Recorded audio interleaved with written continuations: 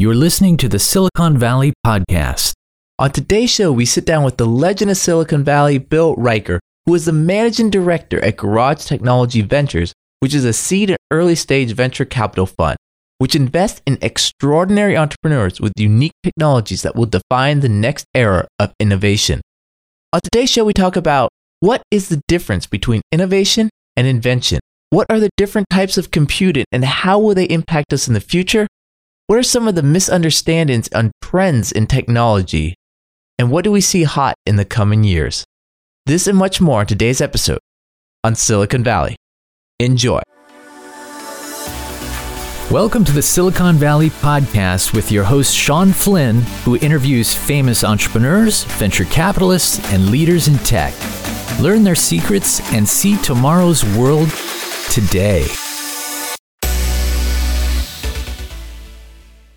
Bill, thank you for taking the time today to be on Silicon Valley. Great to be here, Sean. Now, Bill, you've been in the Valley for some time. You're kind of a legend here. Which is another way of saying I'm kind of old. Is that what you're saying? No, I'm trying to say that you've influenced and helped so many people here. For our listeners at home, can you give us a brief history of your time here in Silicon Valley? What's led you up to this point? Sure. So long ago and far away, I came here for graduate school at Stanford and came to Stanford not exactly sure what I was going to do afterwards, but I assumed I was going to go back east. While I was here at Stanford, I wound up starting a software company, and that got me stuck here. Wound up becoming a serial entrepreneur. But the first company was it's the early 80s, to date myself. Early 80s, we were the first app development company. The platform back then was the PC. The context of this was before graduate school, I had worked at McKinsey & Company. And at McKinsey & Company, I wound up being the guy who did all the analytics for the merger acquisition practice in the Los Angeles office, which was the practice lead for mergers and acquisitions. So I was doing the equivalent of spreadsheets, and I was creating all these analytics for mergers and acquisitions. And so when I come to Stanford, I discover that there's really not very good software on the PC for doing serious financial analysis. So I happened to be doing a project with a venture capitalist as in my spare time. And I said, there's really no good software for the PC. And the VC said, well, then why don't you start a company and solve that problem? I said, no. I'm going to go do other things. I'm going to go back to the East Coast, blah, blah, blah. They said, oh, come on. And so I signed up for the entrepreneurship course. I wrote a business plan. I figured I'm killing it. I'm getting credit as well as writing a business plan. One call close. Go to the VC, and one of the most amazing experiences of my career, still to this date. So the VC says, okay, go open a bank account, call up Carl, and tell Carl to fill it up. I turn to my partner and say, God, I wonder what it means to fill up a bank account. I can imagine. And, we didn't even ask him what he meant. So it turned out, fill it up was $600,000. That was the deal. So we started with $600,000 and we mapped out all of these applications that we were going to build. And it turned out it went just phenomenally well. The original name of the company was Software Ventures, Inc. So first board meeting, the VCs say, okay, we found a CEO for the company. And I look at my partner and say, wait a second. We thought we were running the company. What do you mean you found a CEO? I said, well, you guys, I get you're smart, good, great. But we need a, seasoned, experienced CEO. So they brought in this old fart who was a guy named Mike. Turned out Mike was a great guy, but, Mike was like 35 years old, right? So he was like, what did he know about PCs and software, right? Turned out Mike was brilliant. And back then we didn't call it pivoting, but Mike was very clever. One day he winds up we're at a trade show up in Moscone, and these guys come by and they say, oh, interesting. Software ventures. Do you guys write software? Sure. So, we're from Rolodex. Maybe you've heard of us. Oh, yeah, we've heard of you. Do you think you could write software for us? Do you think maybe people would like to keep track of their contacts, the computer? Sure, good idea. We can do that for you. So, he comes back and talks with the software engineers and say, okay, how long do you think it'll take us to do this, right? And the software guys say, oh, geez, I don't know. I don't probably get it done by Monday. He says, no, that's not right. It's got to be at least 3 months and at least $250,000. So in any case, that was the beginning of the new model. And we wound up changing the name to Trademark Software and doing software for brands. So we got the Rolodex, the first software Rolodex released was powered by Trademark Software. And then we got Charles Schwab, and then we got Dow Jones. So it was sort of crazy. So we designed this accounting series, which was essentially QuickBooks. And they brought in one of these big CPA firms, and they looked at what we were doing. And the CPA firm said, this is not real accounting. This is like a toy. We said, this is a PC. You're lucky if you had 256K of RAM. You probably did not have a hard drive. I mean, this is the state of the world. You can't imagine this, right? But they said, no, it's got to be a serious, full professional accounting system. So we said, we'll try. And what happened was they announced the Dow Jones accounting series and we didn't deliver. And one day they just walked in and they said, we're taking over the company. But how can you take over the company? Well, you know that advance we gave you? Said if you did not perform, you could either return the money or we own the assets of the company. And so we looked at each other. Did anybody read the fine print? That was the end of that company. But so poof, one day it blew up. And in fact, side story, I just asked this gorgeous young Irish Catholic woman in New York to marry me. So I had to explain to her that I think I had just lost more money than I was ever going to make in my life. So she had this very false impression that I was. In any case, the great news is she married me anyway. 3 kids later, whatever. So the good news is that what's great about Silicon Valley is when you crash and burn, you pick yourself up and then you spin the story and then you go do it again. And so I spun the story and got asked to help out another friend, happened to be ex-McKinsey, see if we could turn around this company called The Learning Company. So The Learning Company was an educational software company that was sort of stumbling along. And the board was trying to figure out, should we pull the plug or should we give it another shot? So my friend and I went in, took a look around, and we thought, whoa, this thing is a diamond in the rough. It wound up spectacular. We went in, made a few changes, and took the company public. And then The Learning Company became the leading seller of educational software in the United States. So I did it again. And then after my 4th company, I decided to try something different and got a call from a friend of mine who said, hey, Bill, how would you like to start a venture capital firm? So a guy named Craig Johnson, who is one of the gods of the Valley, who unfortunately has passed away. Craig Johnson put me together with Guy Kawasaki and a few other people, and we started Garage Technology Ventures. And the big idea behind Garage was to be the first venture capital firm designed for the benefit of entrepreneurs. So that we thought was a radical concept, right? Because our experience with VCs had been that they were sort of focused on making money, not necessarily on helping us entrepreneurs. That's a little bit crass, but we wanted to be the most outgoing, outreach, educational, supportive, roll up your sleeves and work with the entrepreneur VCs in Silicon Valley. And so that was the original spirit of Garage Technology Ventures. So ever since then, I have been spending a big chunk of my time trying to share with entrepreneurs what I learned as an entrepreneur, what worked, what didn't work, what I've seen since then that might help entrepreneurs be more successful. And so that's how I like to spend my time now. You had mentioned, fill it up, the bank account. How has kind of those VC meetings changed in the Valley from then till now? Well, I have to say, even back then, that was the extreme exception. Even back then, when I was an entrepreneur, I figure over the 5 companies that I either started, restarted, I've pitched to well over 250 VCs and was successful maybe 10% of the time. So maybe, I probably should do the math more carefully, but about 25 of those VCs wound up writing checks and funding my companies. So it has always been brutal. The big difference in venture capital, I think, is that it has become, there's so many more VC funds now, and there's so much more breadth in the entrepreneurial community in terms of the technologies and the sectors that entrepreneurs are pursuing. It's much more diffuse than it used to be. So back in the old days, it was pretty much IT and biotech, right?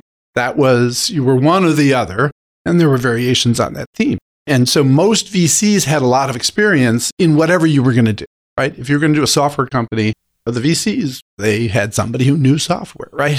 Or if you're going to do hardware. Now it's interesting because it's really, really hard for VCs to be expert in all of the different areas that entrepreneurs are reinventing. It has created this unfortunate dynamic, I think, which is that most VC funding now is passive follow-on funding, as opposed to in the old days, VC funding was active, focused on helping build companies type of funding. For entrepreneurs, the challenge is to find that lead investor where you can find an active VC who understands your domain, who understands the challenges you're going to need to overcome, who's going to be your champion in the VC community. Because in order to build syndicates of investors and get follow-on investors, you need a VC who is smart about what you're doing, committed to what you're doing, and will actively support your follow-on financing. So when I was an entrepreneur, I learned that I was extremely fortunate. I had some great VCs who were on my boards. And what I discovered is, as smart as some VCs are, as connected as some VCs are, as well-intentioned as some VCs are, overwhelmingly, there is one critical responsibility of your VC. And that critical responsibility is the VC has to make sure you get your next round of funding. That's the key. The single most important value add a VC can give you is to make sure you get your next round of funding. Because as an entrepreneur, you're the one responsible for understanding the technology, for understanding the market, for understanding the customer, for understanding how to build a company. As an entrepreneur, that's your responsibility. But as an entrepreneur, there's no reasonable expectation that you should be brilliant at fundraising. That's not a normal sort of business savvy thing to do.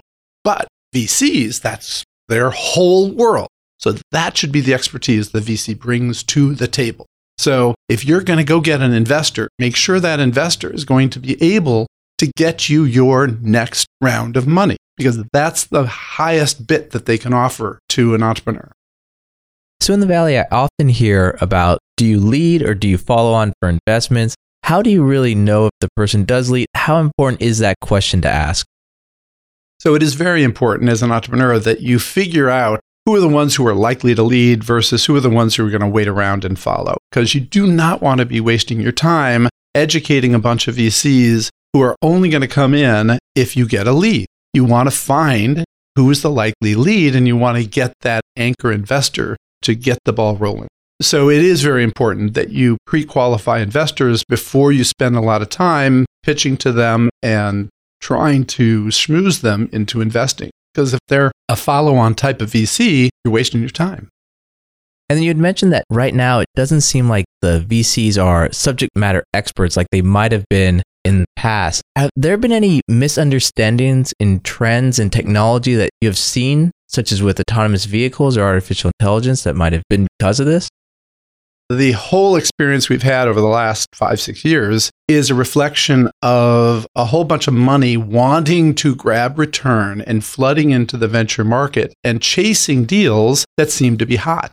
And so, unfortunately, because venture is such a tiny, tiny asset class in the grand scheme of global finance, a little bit more money, in this case, we're talking about, maybe $100 billion, which seems like a lot of money, but in terms of most asset classes like stocks and bonds and hedge funds and real estate and whatever, $100 billion is tiny, tiny, tiny money. But it's a huge amount of money for the venture industry to absorb when you think about it. And so all this new money coming in and chasing return is basically following trends. And so they jump on the thing that's hot. And so, for the last several years, AI is hot. For the last several years, autonomy is hot. For the last several years, IoT has been hot and fintech has been hot. So we've seen this explosion in valuations out there with later stage money chasing hot deals. Meanwhile, the entrepreneurs who are really the ones who are inventing the future, the guys sort of at the bottom of the food chain, the guys that are starting up companies that are looking to innovate around new areas, they're not seeing all this money. It's going to a tiny fraction of the innovation community. It's going to a tiny fraction of entrepreneurs. And so there's this huge asymmetry now in the entrepreneur world where you've got literally thousands of entrepreneurs who are starting up companies, but are having enormous difficulty raising their Series A round. because the money that's come into the market only wants to invest upon validation. And so the money that comes in waits to see if a company is deemed to be hot in a sector that is known to be hot, and then it chases that company. It upsets me that there's so much money in the venture industry that is chasing so few deals. It's not that there isn't plenty of brilliant innovation. It's that too many of the investors out there simply look for signals as to where they should push their money, a hot deal with a hot investor and maybe a hot team and a hot category, rather than doing the hard work of figuring out what is the possibility for this novel technology in this corner of the market, in this particular white space, to become a significant company over some period of time. What about the different types of computing? How has that impacted us now, and how will it impact us in the future? So, one of the wonderful things I get to do as a VC is I get to look at emerging technologies that may or may not play out in the near future, but at some point they're going to play out. So I've spent my career in computing mainly on the software side, but have played somewhat on the hardware side as well. And, the dirty little secret about the explosion of information technology, about all of the improvements in computing and all the capabilities and all the capacity we have. The dirty little secret is it's all the hardware guys. The software guys are incredible slackers. The reason software is eating the world is because they're fat, pudgy slackers, while all the hardware engineers are doing the real work that improves our computing environment. Think about it. How has software improved over the years? It hasn't really. So the biggest innovation in software, arguably, in the last 30 years, has been convolutional neural networks. In other words, they came up with an approach to which is really math and not exactly coding, right? So it's not even, can't even give credit to the computer scientists. You got to give credit to the data scientists and the artificial intelligence community coming up with this idea of creating these algorithms that process data in such a way that it creates models that you can't even fathom, right? So the big concern, as well as amazing aspect of deep learning, is that these computer algorithms can create these models that humans cannot even understand. Humans cannot even explain them. Magically, they do things. So that magic is a revolution in computer science, arguably. And so that's sort of the biggest innovation in computer science. So now AI algorithms, deep learning algorithms, can do things that if you had to program it, you would not be able to program it. So that's pretty cool. Other than that, everything else we get in terms of our compute capability and our streaming and our wireless and all of the amazing things about computing, it's the hardware guys that have done all the heavy lifting. And so I happened to have lunch sitting next to a guy named John Kelly, who at the time was the CTO of IBM. And we were talking about this and Moore's Law and all that sort of thing. And he said, yeah, we actually tried to do an analysis of this. And what we realized is that 99% of all the productivity improvement in computing in the last 30 years has come from hardware. 1% has come from software. So in any case, that's my little rant about software. It happens that my brother is a hardware engineer and he just hates software guys because he thinks that they're lazy and they like to use high-level code and things like that, which is just sloppy. He likes to do machine code down at the bare metal level, and that's whatever. But so he's biased me a little bit on this topic. But back to your question about the future of computing. Obviously, these new AI algorithms are affecting computing, but underneath that, the hardware, what we've already seen is a revolution in processors. Forever and ever, we had this basic x86, Intel processor model that there were variations on the theme. And then all of a sudden, NVIDIA comes up with this concept called a GPU, because if you're going to do graphics for games, a traditional CPU isn't very good at that. And then the AI guys said, hey, that's more useful to us than a CPU architecture. And then they went down that path. NVIDIA goes up tenfold or whatever it does. not because of their original plan, but because of AI, right? And then the AI guys all say, well, yeah, but the GPU is not exactly right either. So let's invent this XPU or, tensor processor unit or some other architecture. So now we've seen this explosion of chips in the Valley. This is novel. 5 years ago, people were kind of wringing their hands saying, Silicon Valley, there's no silicon in Silicon Valley anymore because there are a few companies that make chips and that's it, right? And now we're seeing all these companies that have started up specifically around accelerating AI, deep learning types of processing. A bunch of companies now, a lot of funding around it, focusing both at the server level, at the training level, at accelerating the ability to create good models, and then at the edge, creating chips that can accelerate what's called inference, the interpretation. When you see an image or you hear a sound or you hear speech, you need AI at the edge to be doing that processing. So there's an explosion of chip companies now, which is great, which is wonderful in the Valley. But in addition to these sort of new chip companies that are working on AI processing, on doing the math for deep learning, you're seeing these other structures coming to play. So now some of these AI accelerator chip companies are starting to use analog signaling on the chip, which there have been analog chips forever, but analog was never used in a CPU because you had to digitize everything. You had to make everything a 1 or a 0. But now what they're starting to do is figure out, well, for deep learning, for some of the math involved in image recognition or sound recognition, you don't need highly precise floating point mathematical calculations. What you're looking for are, weights of, how important is this factor or that factor. And you don't need precision. You can use analog data, add up analog data in an analog stack, and it turns out, that can be much, much, much faster and much cheaper in terms of power than doing it with zeros and ones with everything that you're working on. So this whole analog chip thing now has emerged, and people are trying to figure out, can we make processors using analog signals rather than digital signals? And then some people are going beyond that to this idea of, well, can we make chips that are really a lot more like the brain? And by that, they mean chips that mimic the way synapses fire and where the strength of a synapse between two neurons is reinforced or not reinforced based upon the signals in training. And so this is what's called a neuromorphic chip, designing chips that operate much more like neurons and synapses than transistors, ones and zeros. So that's coming down the pike. So a bunch of people have been working on this, mainly research universities. Qualcomm has worked on it. I'm not sure. I think they canceled their program. Intel seems to be the leader. They have a chip called the Loihi chip, which mimics the neuromorphic architecture using digital processes, but it's at least mimicking neuromorphics. And then there are a bunch of other startup companies out there that are trying to figure out, can we more precisely mimic biology in silicon with these artificial synapses? So some really interesting things going on there.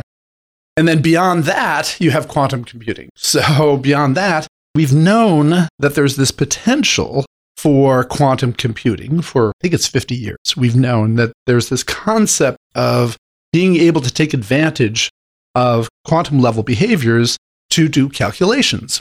And for the first 30 years of that time, it was all theoretical and mathematical. And then about 20 years ago, people actually started to try to build things. A company out of Vancouver called D-Wave built a type of quantum computer that used sort of one aspect of it. And then IBM and Microsoft and Google and Intel have all jumped into the game to see if they can build a quantum computer. And then a few other startup companies now have started up on that side. A team called Rigetti, a venture-backed company that is building a quantum computer. And then another team called PsiQuantum out of the UK, now located here, they're building an optical quantum computer. So what they're using is entangled photons. So it's like, this is going to be, God bless these guys. It's extremely interesting. And then, so similar to PsiQuantum, then there's other teams around that are trying to figure out, can we build photonic processors? So can we use photons instead of electrons to carry signals and do math on chips? And so that's a whole nother domain, which probably will happen before quantum. We'll see. I don't know. All this stuff is pretty far out in terms of when it's going to be significant in terms of our computing fabric. But it's all fascinating stuff. And the thing about venture capital is, and one of the things I learned along the way is VCs don't make money based upon the ultimate success of the company they invest in. They make money based on the trajectory of the company they invest in. So what we've learned through various cycles is that companies and sectors and technologies do not have linear trajectories. And so we have what Gartner has now coined as the Gartner hype curve. And so almost every technology that comes out that's exciting goes up this hype curve. And it looks like this is the next big thing. So everybody jumps in, says, hey, this is exciting. And almost always the technology underperforms.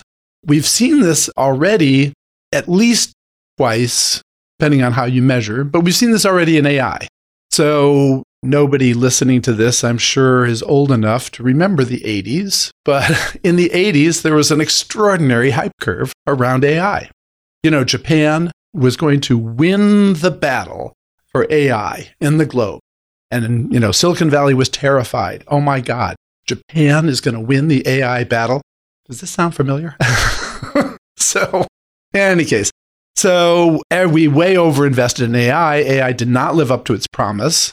Back in the 80s, it did reasonably useful things. Nothing close to what the hype said it was going to do. So now we're on another cycle, right? And so we have this extraordinary hype around AI, what AI is going to do and how it's going to, you know, take over everything. And it is clearly overhyped, but prices keep going up, right? Because we're still on this hype curve of the promise of AI. And believe me, the promise of AI is huge. It's enormous, but it ain't going to happen tomorrow.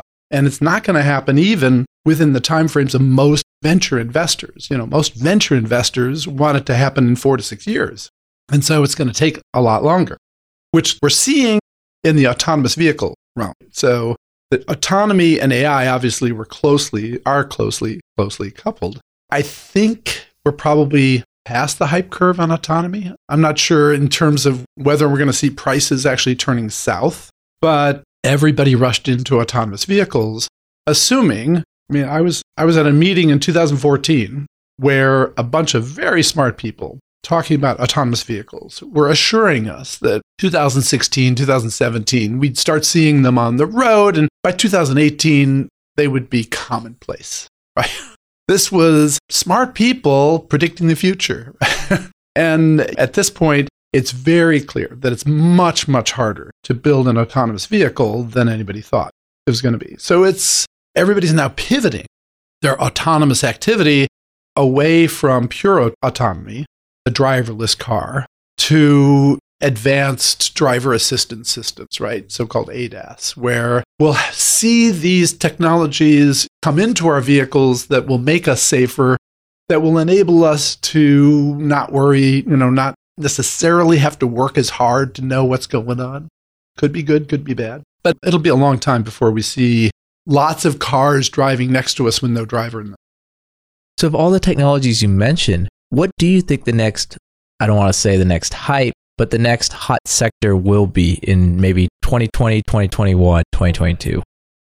I hate this question, right? But actually, I love this question because the answer is very, very clear and very, very simple. The answer is that everything is trending. It's hard to see a sector of our lives that is not being affected by innovations in technology. As I said before, back in the olden days, there was IT, which basically meant computing and enterprise and maybe some PC and home stuff. And there was biotech, which was drugs and stuff like that. And now that has expanded just enormously. And so it's really hard to think of any sector that isn't an opportunity for significant entrepreneurial success. Yeah, when we started Garage, it was, in retrospect, kind of funny. We would joke about we were focused on real technology and we wanted entrepreneurs who were committed to real technology. And our joke was, we're not interested in shrimp farms or nail salons, right? So that was kind of the joke. It turns out that, in the last several years, I've seen traveling around the world, I've seen a number of IoT technologies focused on shrimp farms. So it turns out if you're a shrimp farmer, you got to pay attention to the temperature, to the salinity, to the acidity, to the oxygen level. You got all of these metrics you got to pay attention to as a shrimp farmer if you want to improve your yield. It's a huge business, shrimp farming. Who knew, right? And then 3 years ago, I'm at a pitch competition and there's a team pitching, and what they figured out is how to use an inkjet printer and CAD design software so that you can print designs on your fingernails.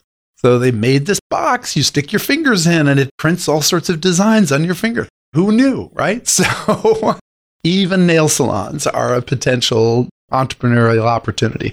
And I challenge whenever I'm working with entrepreneurs and groups, can you think of a market opportunity now that is too small for creating an interesting venture-backed company? It's really hard to think of something that's too small. My other example, this team comes into the office and it's a pet tech company. We got ed tech, we got fintech, we got ag tech, we got pet tech, we got whatever. So it's a pet tech company. And I think, okay, a lot of companies have been out there trying to figure out how to make sure you don't lose your dog and all that good stuff, right? So these guys come in and they've got an IoT solution that will tell you if your dog is sad. I almost explode with laughter when I hear this setup, right? And the entrepreneur is like, turns red and is flush and is saying, you don't think people care if their dog is sad? Now, I got to admit, I'm not a dog person. It's a little unfair, but there are 75 million households in the United States with dogs. 75 million households with dogs. What percentage of those dog owners do you think don't care if their dog is sad, right? Every dog owner cares if their dog is sad, of course. I'm crazy that how could I possibly reject an IoT solution tracking your dog's moods? But in any case, it's hard to think of anything that isn't an opportunity. So why worry about the next big thing? Instead, if you're an entrepreneur, you should be focusing on, is there a corner of white space out there somewhere that somebody hasn't figured out yet? Okay, I'll be a little crass here and I'll promote one of my own companies, all right? Which is to say a company that discovered that the way lawyers research patents is unbelievably primitive. For the most part, the best way to figure out what's in a patent is to do a keyword search. And there are lots of databases. Google has a technology. You can do keyword search and you can find patents. And so what these guys thought is, we've already determined that keyword search is a very imperfect way of understanding what's in a document. And so they just took that and said, we're really, really, really smart about patents, patent structure, the way patents are written, how to write patents, and how patents relate to each other and interact. And we develop an AI that is a patent intelligence. And so they did, and they launched a company called Clear Access IP, which has this extraordinary AI patent intelligence that can understand deeply what's in a patent beyond just the keywords and understand the relationship of patents to all other patents and their sort of social graph in terms of how proximal or distant they are from other patents. The example is many, many patents written on a whole bunch of technologies that nobody would have used the word autonomy or autonomous vehicle anywhere in writing the patent. Sensors, LiDARs, radars, ultrasound, all these technologies people care about for autonomous vehicles. The word autonomy probably never shows up anywhere in the patent, right? So you can't type in autonomous vehicle technology and find these patents. How are you going to find them? So you've got to figure out other ways to find relevant technologies that's smarter than just keyword search. That's a white space. And like anything else, people have been working in it, but it's not taken yet. And it's a huge business, right? The whole globally, in terms of the number of patents that are filed, the number of lawyers working on patents, the amount of economic value that's wrapped up in patents, the inefficiency of patent trading and buying and selling and licensing. It's a primitive part of the world, and they're going to drag it into the 21st century. So Garage Ventures, it sounds like you have opportunities to work with companies at all levels. Why continue over all these years to focus on that early startup? Well, in the current cycle, a really good question in terms of the dynamics of the venture industry. So what we've done, we keep a focus on early and try to find companies that are in sort of novel technologies, in white spaces that have the potential to become significant companies. Meanwhile, we bump into this other venture firm called Pegasus Tech Ventures that originally came out of Japan, but is headquartered here in Silicon Valley, that is a $1.5 billion venture fund. And their entire focus is on later stage. So I've affiliated with Pegasus, so that gives me this ability to straddle from startup to IPO. And so it's been my solution to being able to cover the whole span.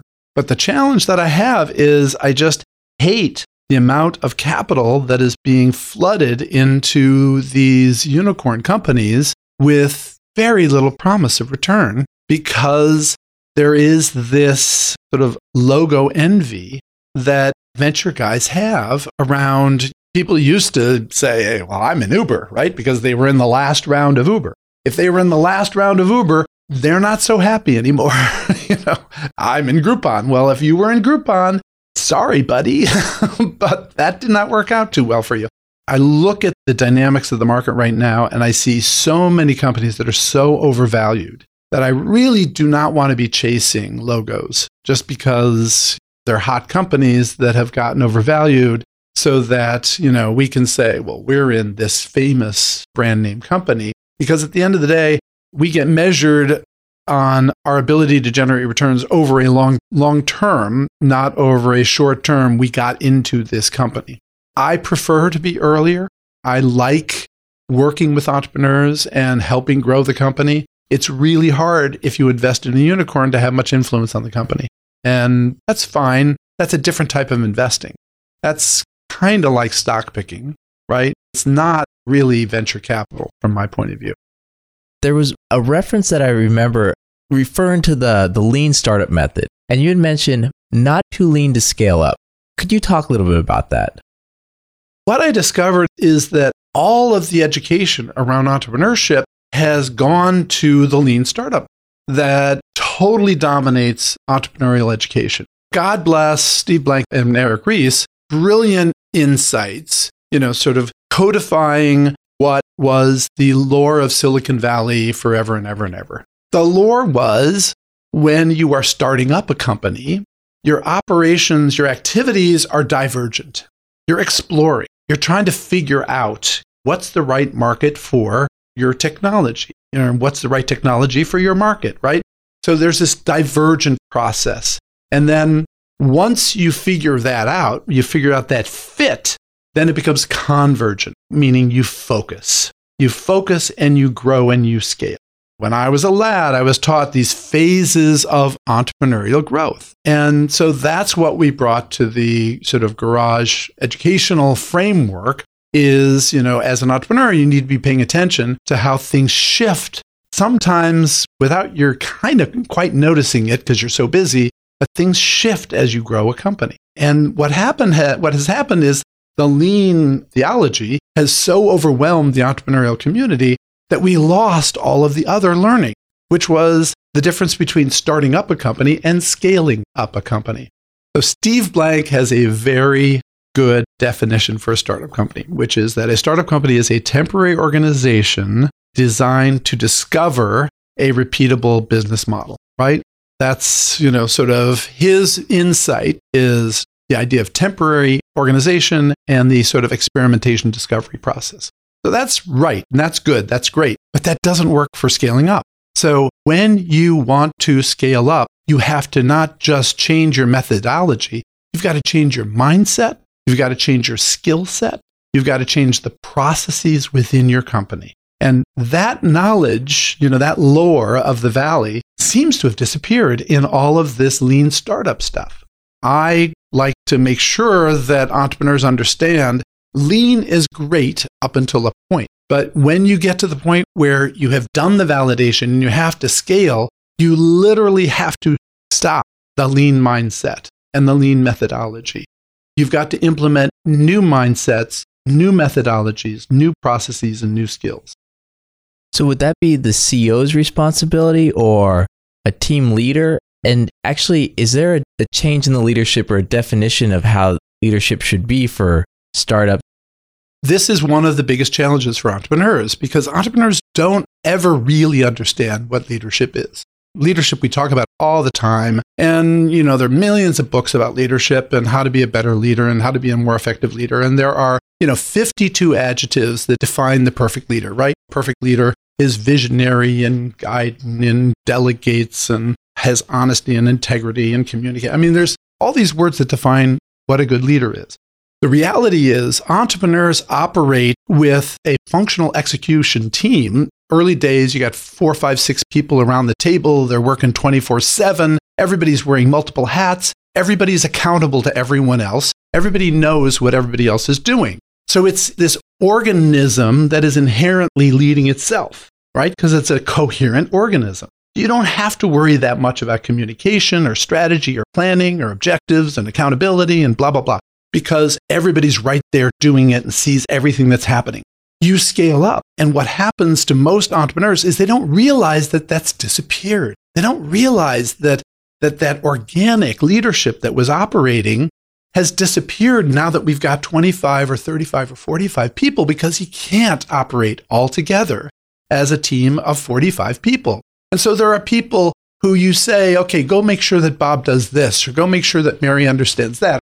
And so you think that's good enough. That'll work, right? Because you know how to do it. Certainly somebody could tell Mary how to do it.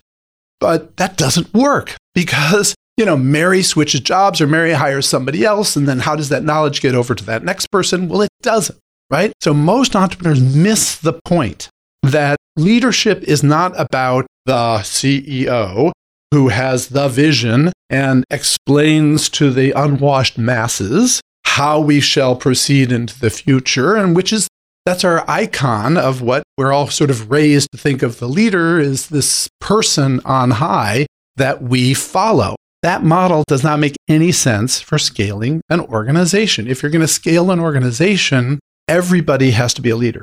Now that sounds crazy, and entrepreneurs kind of wince when I say things like that. But most entrepreneurs, when they see things not working quite right, what the reaction is I got to get more control. I got to get more control over this thing. So I'm going to make everybody report to me, in essence, right?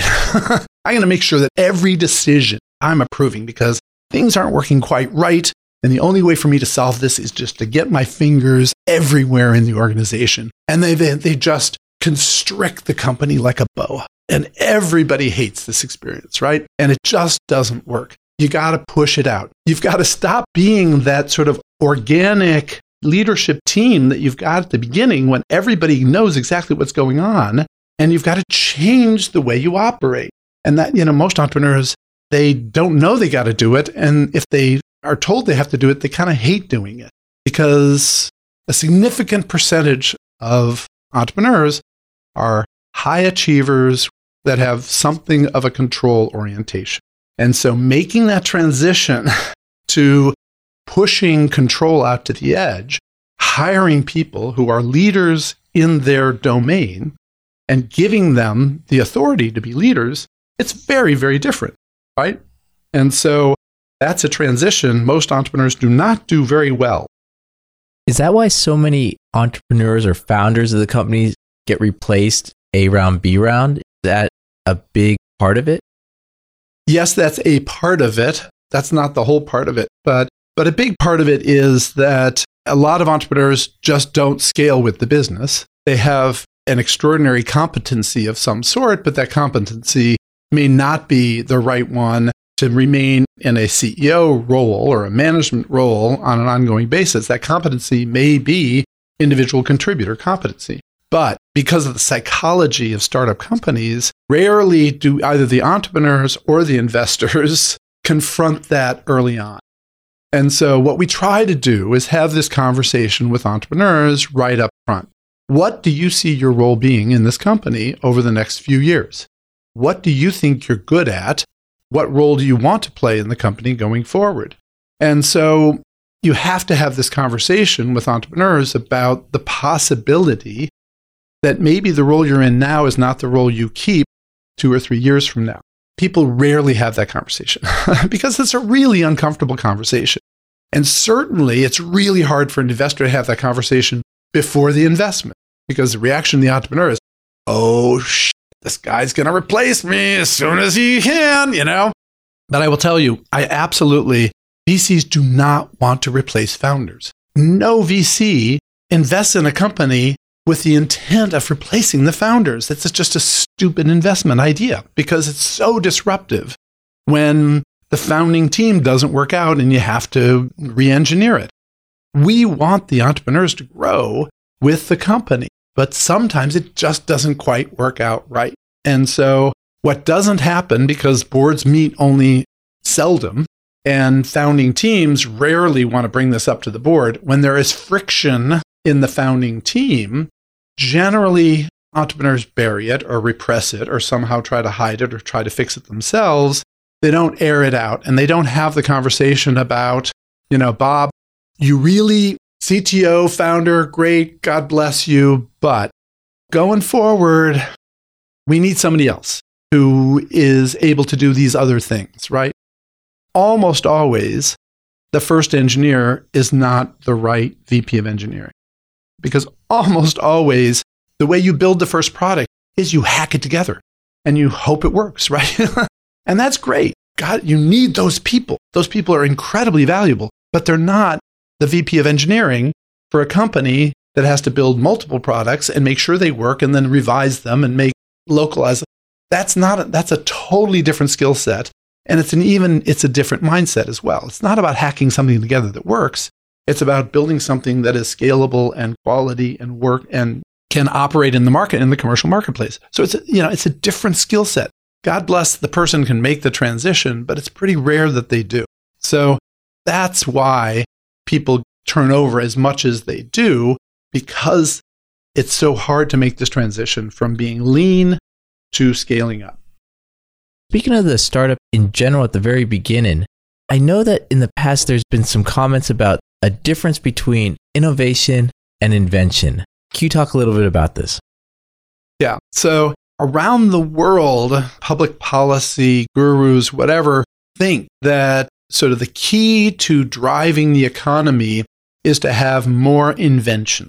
Somehow inventions are what drive economic growth. And we've been lured into this model because of sort of the history of great inventors that we, idolize, like Thomas Edison, supposedly invented the light bulb, and then he went on to invent power, and he invented all these great things, right, that were fundamental. And so we think, the key is invention. But what we've learned here, particularly in Silicon Valley, is somewhat subtle, nuanced difference between an inventor and an innovator. And the challenge that we have is when an inventor walks into our office, they come in with this thing they've invented. So what is their motivation in life? Their motivation in life is to prove to the world that this invention is brilliant. That's their motivation. When that entrepreneur takes their invention to the marketplace and the marketplace says, meh, that inventor's attitude is, well, you guys are stupid because you don't understand how brilliant this invention is.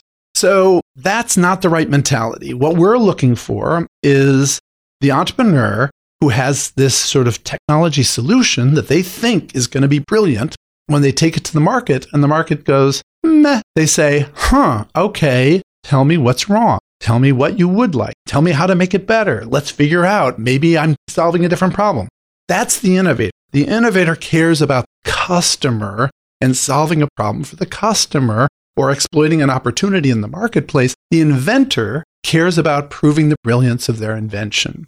Now, that seems nuanced, but you think about the history of invention over the last 60 years, right? Over the history of Silicon Valley. So history of Silicon Valley since HP on, that's 70 years. It's 70 years. It is 70 years. 70 years.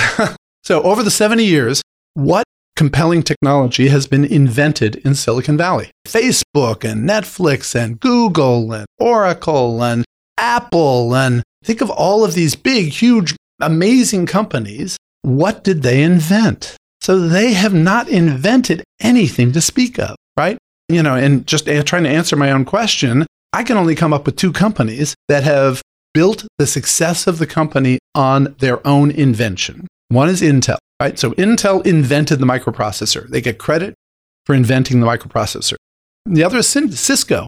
Cisco gets credit for inventing the router. Those are the only 2 companies I can think of that built their success on their own invention. Now, people come back at me and they say, well, what about Google invented page ranking? Come on, really? I mean, that's an invention. What Larry Page did, God bless him, very, very clever. What Larry said is, why are we ranking websites based upon the number of people that go to them? That doesn't make sense. We do not rank academic papers based on the number of people that read them. We rank academic papers based on the number of people who cite them. So why don't we rank web pages based on citation, not on visitors? Okay, that's a brilliant insight. That's the insight of an innovator. An innovator looks at the world and says, how can I take what I've learned from the world, apply it to a new solution that can add value to my marketplace? God bless, right?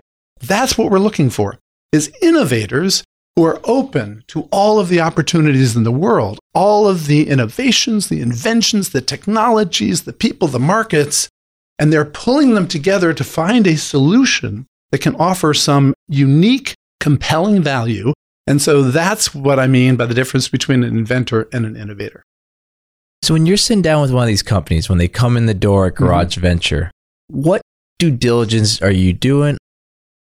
It is a very messy, highly subjective, iterative cycle that has many factors at play. But having said that, we have a scorecard that we use to try to sort of systematize the process. And the scorecard has the acronym WTF. So to clarify, so the W is 2 U's. W, right? So the first U is unique, compelling value proposition. So the number one reason why an investor should ever invest in any company whatsoever is it's got to have a compelling value proposition. Long ago, again, growing up in the Valley, every VC panel I listened to, the VCs said, we invest in team. That's the secret is you invest in a team. We would hear all these VCs say, I'd rather invest in an A team with a B idea than a B team with an A idea. And I'm sitting there thinking, well, why wouldn't you invest in an A team with an A idea, right? Why is that a choice? There's so many entrepreneurs out there. So team is obviously important. It's in the T part there, but the number one most important thing is there's got to be a compelling value proposition that's going to drive customer value and customer passion. You want your customers to fall in love with this solution. So that's got to be at the core there somewhere. That's the first U. The second U is what is sometimes referred to as unfair advantage. It may be a brilliant idea to have this solution that has compelling value, but if the organization doesn't have some unfair advantage that's going to give them some degree of a barrier to entry or some moat or some, defensibility in the marketplace, it's something that is inevitably going to happen anyway. I'm not going to try to fund a company to win that game. So I want to see some unfair advantage. So that's the W. The T is actually 3 T's. It's, team, technology, and traction. So the first T is team, right? So we spend a lot of time with the team. So here's the dirty little secret that VCs never tell entrepreneurs, that when they spend time with the entrepreneur and, listening to the pitch and asking questions, about half of that time is focused on acquiring information. The other half of the time is focused on trying to get a sense of the entrepreneur and the team dynamics. So it kind of happens. It happens surprisingly often that entrepreneurs don't realize that their behavior in front of investors is a significant factor in the investment decision. So we have so little time to be able to evaluate the team. Every minute of interaction or processing, what's going on here? What type of person is the person who's speaking? And what's that person's relationship to the other people, hopefully, who are in the room, or at least who are on the team? Just the other day, we're in a meeting with a team, 2 founders, and one founder kept interrupting the other founder and trying to sort of clarify what he meant. Kind of surprising that they didn't appreciate that dynamic suggests an unstable team. We look for a whole bunch of characteristics in the team. We like to joke that passion can be faked. Everybody says, we look for passion in entrepreneurs. What cannot be faked is persistence and resilience. When things get tough, that's when you see the sort of true mettle of an entrepreneur. When you're pushing them, and again, the way we test them is we drill into some of their assertions. And if the reaction is defensive, if the reaction is to get upset, that's concerning. We talk about coachability, which I hate in the sense that it implies a sort of subordination kind of role or a condescension toward entrepreneurs. Are they coachable implies that they're raw material you should shape. But, I try to tell entrepreneurs, look, the best Olympic athletes have a coach. The best at anything in the world, the best have coaches. The reason they're the best is likely because they listen to their coaches. The reason they switch coaches is because they're looking for a coach who can make them even better. So coaching is a perfectly legitimate concept in improving human performance. And so I hate it when it sounds condescending, but it's an important dynamic because no entrepreneur can know everything. No entrepreneur can have all the right answers now. They've got to be willing to listen to others, both others on their team, others on their board, others in the marketplace, others who are partners. You want to see that they have that listening ability. So that's team technology. We are disproportionately focused on technology-based business models. Just by definition, we would not have invested in Uber because Uber is not a technology company. It's a business model company. It's a bad thing for me to say publicly because LPs listening would say, this guy, he doesn't understand how value is created. But when you're a seed early stage company, if you don't have $1 billion, then playing in a game that is a winner take all, the secret to winning is having a massive amount of preemptive capital. That's not a game we can play. We just can't play that game. So we can play the technology game where our technology companies, and this has happened, become unicorns. So we were the first investors in Pandora. Pandora feels like it's just a music streaming service, but the core underneath Pandora is what Tim Westergren called the Music Genome Project. He developed this unique technology for analyzing the components of music, and very similar to the way that their Access IP has a social graph of patents.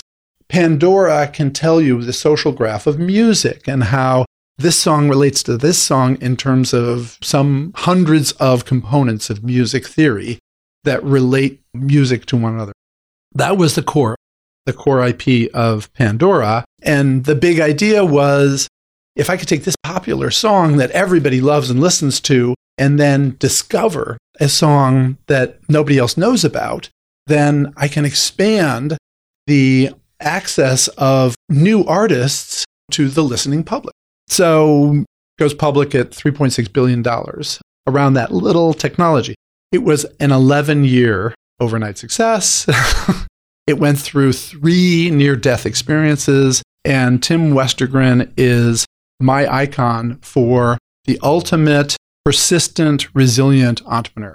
Very few entrepreneurs could have been as persistent and resilient as he was in getting Pandora from where it was in, I think it was a dorm or an apartment or somewhere at Stanford to a public offering. But that was because he had this core technology that differentiated him from any other music discovery service. So technology, and then the third is traction. You just want to see, even at the early stage, companies have momentum. They have momentum of some form. They've talked to customers, they've found partners, they've got advisors, they've got proof of concept or beta or whatever. You want to see that they're on this momentum track that hopefully will continue. And so that's what we mean by traction. That's the third T. The F, WTF. F is financials.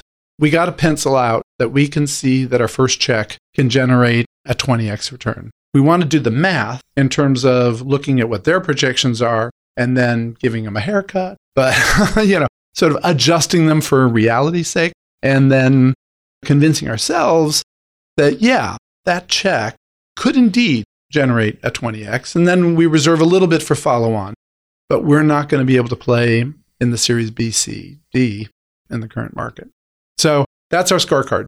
W, 2 U's, T, 3 T's, team, technology, traction, and F, financials and economics. So right now with Startup World Cup Global Pitch Competition, you're seeing entrepreneurs from around the world. What's surprising you right now from these companies that you're coming across?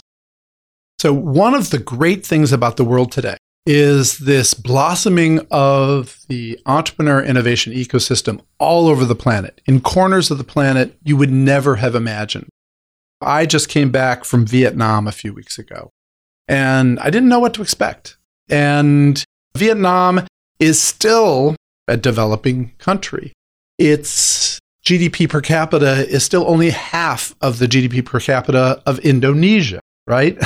And Indonesia is still around half of India, and India is around half of China, whatever. So it's still pretty far down the stack in terms of its economic development. But they have these pockets of technology savvy in Vietnam that are extraordinarily impressive. So they've got great programmers because they are unbelievably scrappy and energetic, and they know how to tap the world. The world is not flat at all, but the world is open. Anybody in Vietnam can know pretty much what's going on here in Silicon Valley in terms of emerging technologies and new variations on languages and programming and new chips that are coming out and new hardware systems and new IoT sensors. I mean, you can discover that from anywhere on the planet. And they do. And so you see this extraordinary range of innovation that's going on based upon global technologies and local needs. And so that's the interesting thing that you see around the world. A lot of people talk about how, in other countries, all they're doing is copying what we do here in Silicon Valley. And that's bullshit, really. It is. I mean, so Facebook is a copycat, right? I mean, so what's this? Google is a copycat, arguably. What's with this copycat derogation or whatever? You see these entrepreneurs who are saying, ooh, that might work here if we apply it in this way. It turns out the winner of last year's Startup World Cup in Vietnam is a company called Abivin. Abivin is 2 guys, Cambridge and Google, both Vietnamese, who got together with a couple of other founders and said, the logistics analytics in Southeast Asia are terrible. Why don't we modernize logistics in Southeast Asia? And so they started this company, Abivin, and they won the Startup World Cup in Vietnam. They come to San Francisco for the grand finale, competing against companies from all over the world, including Silicon Valley. And Abivin winds up winning the grand finale, $1 million grand prize.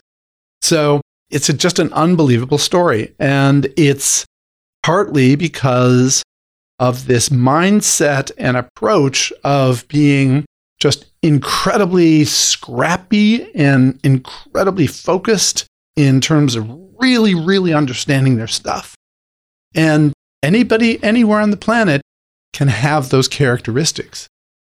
So the interesting story on Vietnam winning the Startup World Cup grand finale. So we winnow it down to the top 10. The top 10 then have to pitch in front of a group of judges from a bunch of VCs on stage. And it's clear as it's going along that the woman who was pitching for Abivin, very nice pitch, good pitch, she knows her stuff, good slides and all that stuff. And the judges are grilling her. Logistics company in Vietnam? How could this possibly be? Whatever. And one of the judges says, well, why can't any logistics company just come to Southeast Asia and solve the problem? And Cassie is the entrepreneur's name, doesn't flinch, doesn't miss a beat. And she says, well, those companies don't understand logistics in our country. We understand that there are some streets a truck can't go down. You got to use a motorbike. There are some places that are not going to be on the map. We understand our country. An outsider is not going to be able to figure this out. The judge who assumed that they were going to, that they were just going to get her.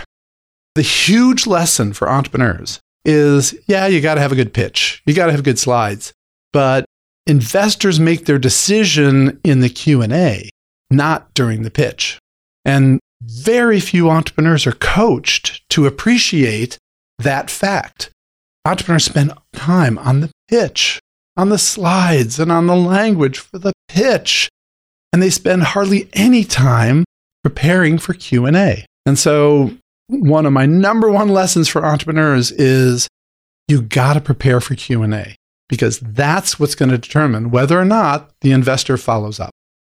I want to ask if you have more advice for how entrepreneurs should pitch, but it almost sounds like that summary captured it right there. I have a lot of advice about pitching.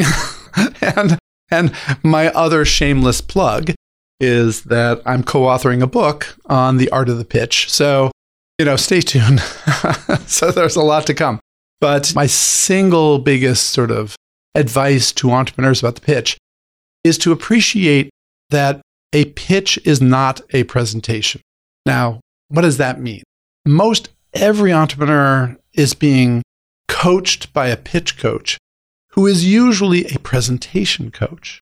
The difference between a pitch and a presentation is a presentation, like a TED Talk, right? Is you've got a specific amount of time when you are guaranteed that the audience will be there, and you've got from the first minute to the 15th minute or whatever it is when you can deliver your prepared remarks and your beautiful slides. That's not the way a pitch works. So usually what, your situation is you bump into somebody who wants to hear more. What are you going to do, right? You cannot deliver a presentation. You've got to size up whoever it is you're talking to right then and figure out, how am I going to get them? And the way you get them is in the first 20 seconds, you've got to figure out a way to get them to say, wow, that's really interesting. Please tell me more, right? But that's it. You got 20 seconds. Because if you don't get them hooked in 20 seconds, they're either going to walk away to the shrimp bar or whatever, or they're going to start looking at their phone. You don't have the luxury of framing your pitch the way a presentation coach will tell you to frame a presentation. You can't tell a story. You can't say, before I tell you about the company, let me tell you about the origin of this company. When I was a kid, my grandfather had a farm, and on the farm, he had a pond. And I used to love to go down to the pond in the afternoons, and I'd look across the pond, and at this point, the investor's brain is exploding. I do not want to hear this story. Every single pitch coach on the planet says, tell a story. And entrepreneurs, there's a role for stories. I love, there's a really important, valuable role for entrepreneurs to have the story of their company, but almost never can you lead with the story, and rarely can you use it during the pitch.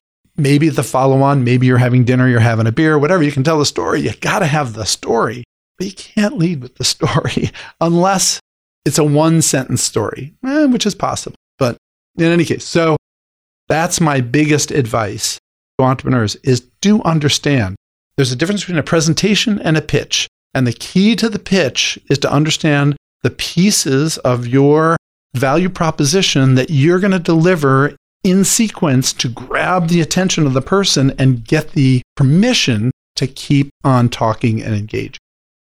So is there any portfolio company you want to tell us a story about? Probably my favorite story is the story of this company that actually one of the entrepreneurs had pitched me before, happened to be an MBA student at Stanford, pitched me before, and I kind of said, Ned, I love the spirit, I love the idea, but I just don't think this is venture fundable. And so generally entrepreneurs, when they're turned down by a VC, most entrepreneurs hate that VC for the rest of their life, right? So I don't know. So arguably then there must be a lot of people who hate me. But in any case, Ned, God bless him, came back 6-7 months later, said, Bill, got a new idea. So I brought 4 Stanford graduate students to our office, 2 MBAs and 2 engineers. And they tell us about this new technology they've built, which is a solar rechargeable lantern that is cheaper than kerosene for the 2 billion people on the planet that depend upon kerosene for their lighting. Okay. Interesting. Okay. But this sounds like one of those social, philanthropic, do-good kind of social, So we listen to the pitch, extraordinary story, and we say, yeah, but is this like a social impact deal you guys are doing? And they came over the table at us and they said, you don't get it. If we're going to change the lives of 2 billion people, we've got to build a scalable, profitable, global, multinational company that reaches all of these people all over the planet. And we go, whoa, we love these guys. It was so impressive. We were the first venture investors in Delight Design, the name of the company, Delight Design. They were one of the very few companies we ever invested in that hit their first plan. They were going to deliver their first lanterns on 1.4 million.